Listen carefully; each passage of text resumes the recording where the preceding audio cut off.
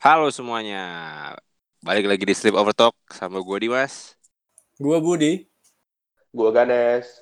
Oke, mantap. Ini udah masuk ke hari ketiga ya, kita puasa ya. Hari ketiga.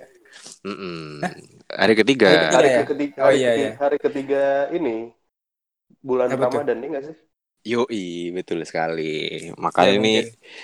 kita ingin mencoba membuat kultum-kultuman ya. Yang buat orang kafir lagi.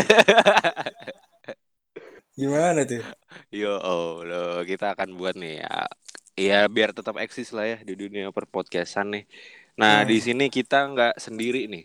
Kita ada. Iya, emang gak sendiri, Dim. Udah nggak sendiri ya. Kita nggak bertiga, tapi ada Iya. satu orang lagi yang tidak asing lagi. Ya, silakan Mas. Ya, gua Dewa. Iya, gue Dewa. Ini kalau Dewa, apalagi dia kalau menyambut Ramadan selalu senang ya kayaknya. Jadi setiap hari tuh ngupdate buka puasanya, men. Iya nggak sih? Oh, Ingat iya. nggak sih? Hari ini gak gua update sih, males. Hari ini Iya, gak update. nggak buka puasa lo ya, Dewa. Nggak puasa Karena dia makanannya. soalnya. Oh, gak puasa. Iya, fix. Nah, jadi di sini kita akan membahas sedikit mengenai serba-serbi puasa ya, serba-serbi bulan Ramadan. Dan untuk sekarang kita mau bahas yang lekat banget sih sama yang namanya bulan Ramadan, yaitu Apa tuh? Tarawih. Waduh. Apa itu main. Ya nggak bisa dong, masa saya yang jawab. tapi ini nggak tahu ya, ini kan setahu gue nanti biar kalian justru yang Muslim yang menjawab nih. Nggak tahu, yang gue inget tuh kayaknya Tarawih itu tuh adalah salah satu nama sholat nggak sih, kayak sholat Jumat, sholat sunnah gitu. Nah ini sholat Tarawih, bener nggak sih tuh, Nes?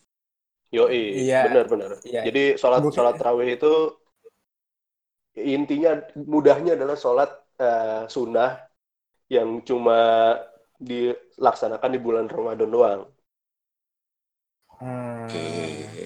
Sholat sunnah, sunnah itu apa ya? Sorry, sunnah itu berarti wajib ya? Tidak wajib. Enggak. Tidak wajib. Sunnah apa dulu? Tidak wajib, tapi Sunnah kan ada macam-macam. Cuma tarawih ini termasuk sunnah yang sebenarnya tidak wajib. Sebenarnya gak wajib. Nggak harus. Nah. Kan ada yang diutamakan kan enggak sebenarnya sholat tarawih.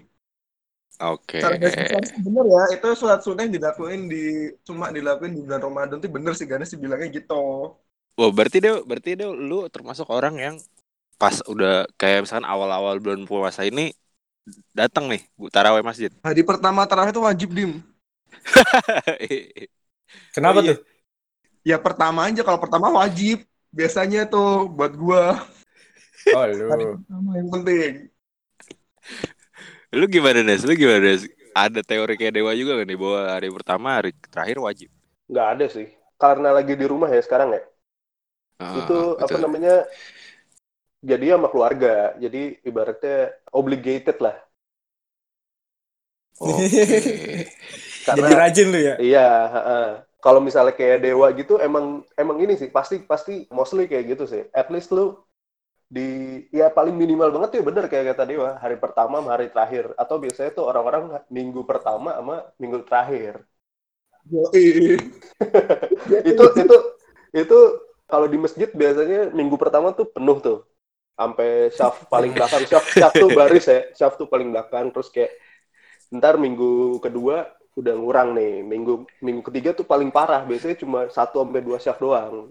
Ntar minggu terakhir baru rame lagi. Nah, kalau teman-teman gue tuh ada yang, kan gue ya balik lagi, gue masih suka diajakin tarawih kan dulu tuh. tapi lebih ke mainnya. Oh, mainnya. Gitu. Main pasti tarawih gitu, karena bocah-bocah kan. Cuma ada teman gue yang emang tarawih nih. Istilah diajakin tarawih, dia muslim, dia tarawih. Cuma dia bilang, enggak, gue tarawihnya di rumah. Nah itu tuh berarti bisa ya di rumah ya? Bisa dong. Bisa di rumah. Karena gue kira ada yang, karena kan tarawih dulu pas kecil kita identiknya mau main kan. Kayak ya kadang orang ngajakin tarawih tuh bukan mau tarawih tapi main doang gitu. Nah gue tuh kadang suka jarang keluar sebenarnya di tarawih gitu. Karena gue apa ya, nggak dibolehin main malam jatuhnya gue. Oke, Nah, ntar lu takut berarti dikonversikan, Dim. dulu secara normal lu nganutnya yang mana nih? Yang emang gue tarawih rumah aja atau emang gue sih harus masjid sih Dim gitu. Gua Widih. sejujurnya ya, katakanlah kalau misalnya gue kerja nih gitu, gue mungkin nggak tahu ya. Terawih di rumah maksudnya, Ya, terawih di ya, rumah ya kalau maksudnya ya, kerja mungkin. bahkan gue nggak terawih gitu, gue sholat isya doang. Kalau misalnya apa namanya, Ah, tahun lalu tuh, seinget gue kayaknya terawih cuma hari pertama doang, sama pas lagi ada bukber keluarga. Jadi emang mungkin yang gue rasain sih kalau misalnya ini ya, untuk anak-anak bukan anak-anak sih, untuk orang-orang yang lagi masuk apa adulthood kayak kita gitu, emang feel-nya buat tarawih tuh berkurang banget. Dulu tuh gue sih inget sih, gue pas masih kecil tuh rajin gitu ke masjid. Mungkin Dewa juga ya, rajin gitu diajak temennya main ke masjid Buku gitu. kegiatan, soalnya ada buku kegiatan soalnya. Ah iya bener, ada. Dulu hmm. tuh pas Ramadan dikasih ini, jadi kayak buku, apa ya Dew namanya Dew? Bukan ke buku kegiatan, gue lupa. Buku kegiatan Ramadan. Agenda Ramadan. Iya, agenda Ramadan itu harus ngisi khotbah ya. Kayak rangkuman gitu ya, harus minta Khotbah tanda tangan Jumat. ininya ya, kotipnya. Ya, Yoi. Lu pernah malsuin itu nggak deh? Gue pernah malsuin itu soalnya dulu kayaknya. sering dong. Astagfirullah. Sering dong. Astagfirullah. Sebenarnya tarawih itu cukup lucu ya. Maksudnya tarawih itu sebenarnya nggak wajib di masjid. Iya.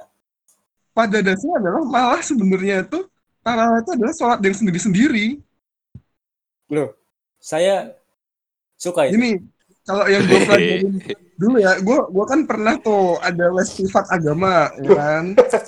Nggak nyisa anjir sekarang. Yo.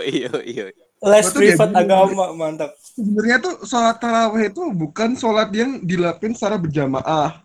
Ini yang gue pelajarin ya, nggak tahu salah apa enggak, tapi menurut gue tuh gini, apa gue diajarin kayak gitu. Jadi sebenarnya pada zaman Nabi pun itu nggak ada yang namanya sholat tarawih berjamaah. Tapi orang-orang tuh pada sholatnya di masjid, tapi pada sendiri-sendiri tarawihnya. Nah, maka di situ pemimpinnya tuh mengumpulkan, oh ya udah kita bikin sholat berjamaah aja daripada sholat sendiri-sendiri tarawih gitu. Dan sebenarnya itu tuh nggak wajib untuk sholat di masjid. Sebenarnya tuh sholat di rumah juga nggak masalah. Karena Nabi Muhammad dulu juga pernah, dia tuh karena takut dikiranya wajib ke masjid, jadi itu Nabi Muhammad pernah, dia tuh nggak berangkat ke masjid tapi sholat di rumah sendiri, biar menunjukkan bahwa ke masjidnya tuh nggak wajib, itu yang penting itu sholatnya, itu sunnahnya gitu. Wih, oke. Cukup jelas sih. Cukup jelas. Oke, jadi dengan ini semua, apakah tergerak Budi? Apa tuh maksudnya? Sholat tarawih. Oh, sholat tarawih kan sunnah. Iya sih benar. Kan dapat Kan sunnah pahala ya. Bud. Yoi. Lu Ya, pahala lu udah nambah. cukup dong. Lah, nambah pahalanya di yang lain lah. Yoi. Apa coba? Jawab buat apa? Loh, kalau gue jawab di sini nanti ria gue. Yoi. Ngeles mulu Bud, anjir. Loh, bener dong. Masa gue sebutin gue berbuat apaan? Ngeles. Buat dapat pahala. Gue bener dong. Ada life hacknya lagi Budi, bebas tuh. Beda. Life hack. Oke, jadi lumayan sih nih untuk penjelasan taraweh gitu, lumayan lah. Semoga kaum gue juga bisa mengerti tentang taraweh dan bisa jadi sedikit nostalgia lah buat taraweh ini. Dan selanjutnya kita juga mau ngucapin nih, Sleepover Talk akan mengucapkan selamat menunaikan ibadah puasa untuk yang menjalankan. Bye semuanya.